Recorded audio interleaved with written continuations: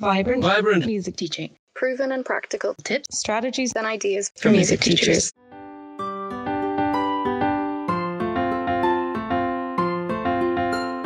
You're listening to the Vibrant Music Teaching Podcast. I'm Nicola Canton, and today we're talking about the Friday disadvantage. You can find the accompanying article for this episode at vibrantmusicteaching.com/145.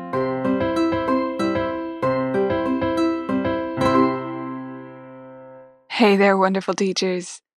Thank you so much for listening to this episode, especially if you looked at the title before it began. Because the title is a weird one, isn't it? You might have thought I had totally lost the plot. Overcoming the Friday disadvantage. What am I talking about? Is Friday the day of the week, or is it something else? What is going on here? Well, I'm going to reveal all about what I even mean by this title and why it's so important to us as teachers. But I sincerely want to thank you for clicking play. And if it is coming as a surprise to you, I know I often listen to podcasts and they're just rolling through and I don't know what the title is before it begins, then stick with me even if that title sounds a little bit weird to you right now. Before we go any further, I have a very quick favor to ask of you.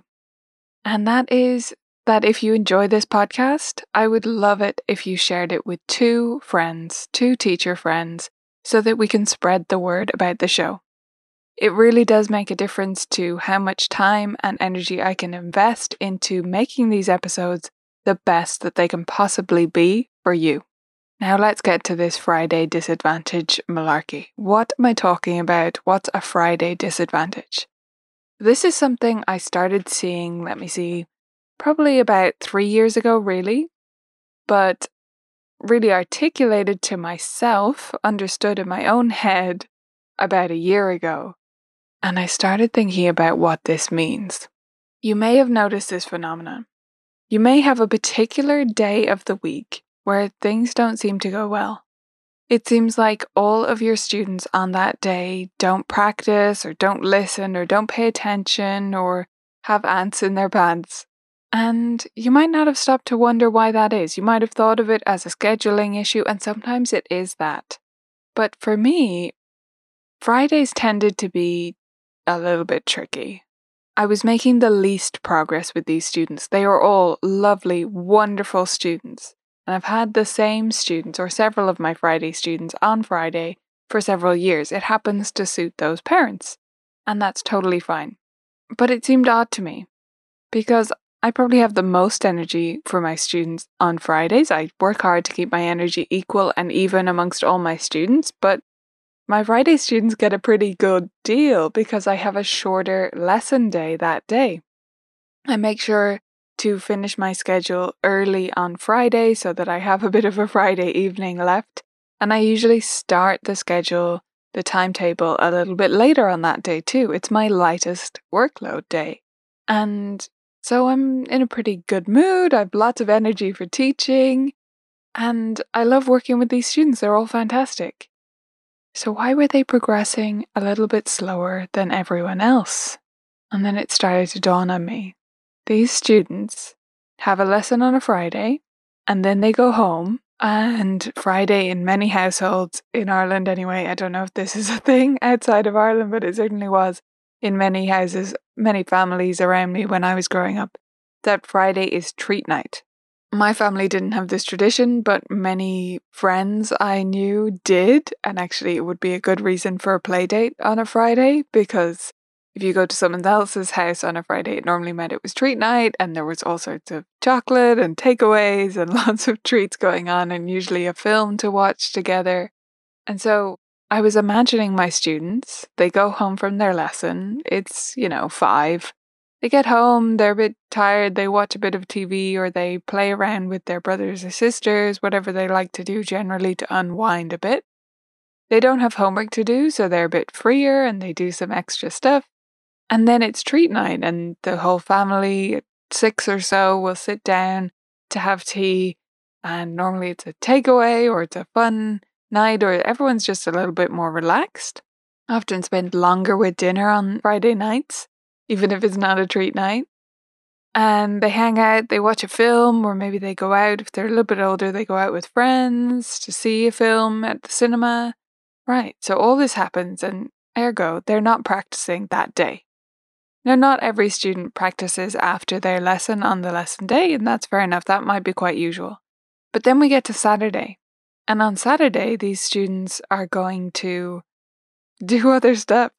Most likely, they have a packed schedule. They're going to go play a hockey match and then go to football practice, and then maybe dance and dramas, normally on Saturdays for some reason, and do all sorts of things all Saturday long. Or they have a birthday party almost every Saturday, especially if they're young students, because the whole class will be invited to every birthday party as a policy in a lot of schools before a certain age. So the whole class goes to every party, which means they have, 30 odd birthdays to attend every year. So that's a lot of birthdays, and that's a lot of weekends where Saturday is actually a birthday party. So they've done all of that. They probably haven't touched the piano. Then Sunday happens and everyone's in chill mode, and possibly, especially if they're slightly older, they're panicking and doing homework finally that was due for Monday. So where did the practice happen? It didn't. They didn't touch a piano, and it's fair enough. Many of our students take the whole weekend off practice, or at least one of the weekend days. But the problem with having a lesson on Friday is that their first practice day, Monday, is 3 days after their lesson. And the truth is, they've just forgotten. And they've forgotten so much. They've forgotten all of our instructions, probably. Even if they read our notes, it doesn't come to life in the same way if it's not as recent in terms of it reminding them about what we practiced at the lesson, what we worked on. They've also forgotten some of their motivation. And I know that sounds like an odd verb to use, to forget motivation, but it does, it fades, doesn't it? We've all done this. We watch a film that includes someone learning a new language, and we think, oh my gosh, amazing, I'm going to do that. And if we don't jump on it right away, and if we do, it starts to fade, and then we forget that we were supposed to start learning Swahili. So these things fade. And they fade even with a regular task that you're supposed to do, like piano, even with a regular activity where it's week after week. But still, you've spent 3 days not practicing. The lesson is a distant memory. The excitement of that new piece that you'd started on, or the new technique you were trying, or the way the dynamics brought your music to life, it's disappearing. That's the truth of it. And so they would practice on Monday, kind of half-heartedly, or maybe not at all because they're so much less motivated. So it depends on the parents' input there. And they half-heartedly practice, but also less efficiently practice because they don't remember our instructions from Friday. And then Tuesday, Wednesday, Thursday, maybe bits and pieces of practice are happening, but it's getting worse and worse. And so by Friday, not a lot of progress has happened. If you consider the opposite, the Monday student or the Tuesday student, they have those days directly after their practice when they're in that structured school routine, when it's already built in that they have homework and they have other things going on. It's all running normally. And so they practice straight away, and that carries them through. And it may even mean that they do practice at the weekend because they've made so much progress. You need that momentum. You need to feel the train moving. So that's the problem. I would love to hear if you've ever had students with the Friday disadvantage or seen a similar trend. I don't want you to just take this podcast and learn something about Friday students, although that is one lesson you can take from it. What I'd really love you to do is try to investigate something in the way that I did with this. Try to notice a trend within your studio. Maybe it's all the students who come directly from school. Maybe it's all the students who come on Monday for you because of other reasons that happen within your community. Maybe it's nothing to do with lesson days and schedules at all, but there's another little trend in your students that you notice that you think might need solving. So have a think on these kinds of trends this week, and then you can think about how to address them. Now let's talk about how I've thought about addressing the Friday disadvantage, as I call it. So the solutions to the Friday disadvantage, number one, is something that I've tried to get more consistent about, and it's still a goal of mine that's ongoing and something I'm trying to improve upon more and more and get more parents into, especially new parents that join the studio, because this is something It's a habit that really, if you develop it right at the start, it's normal and it's hard to integrate later. But with new parents, through my onboarding emails, which members can find in the video library, go to the video library and you'll see the email templates course there, and you can find my onboarding emails, which you can import into your email service or just Gmail or whatever you're using. So in those emails, I encourage parents to do the assignments aloud activity.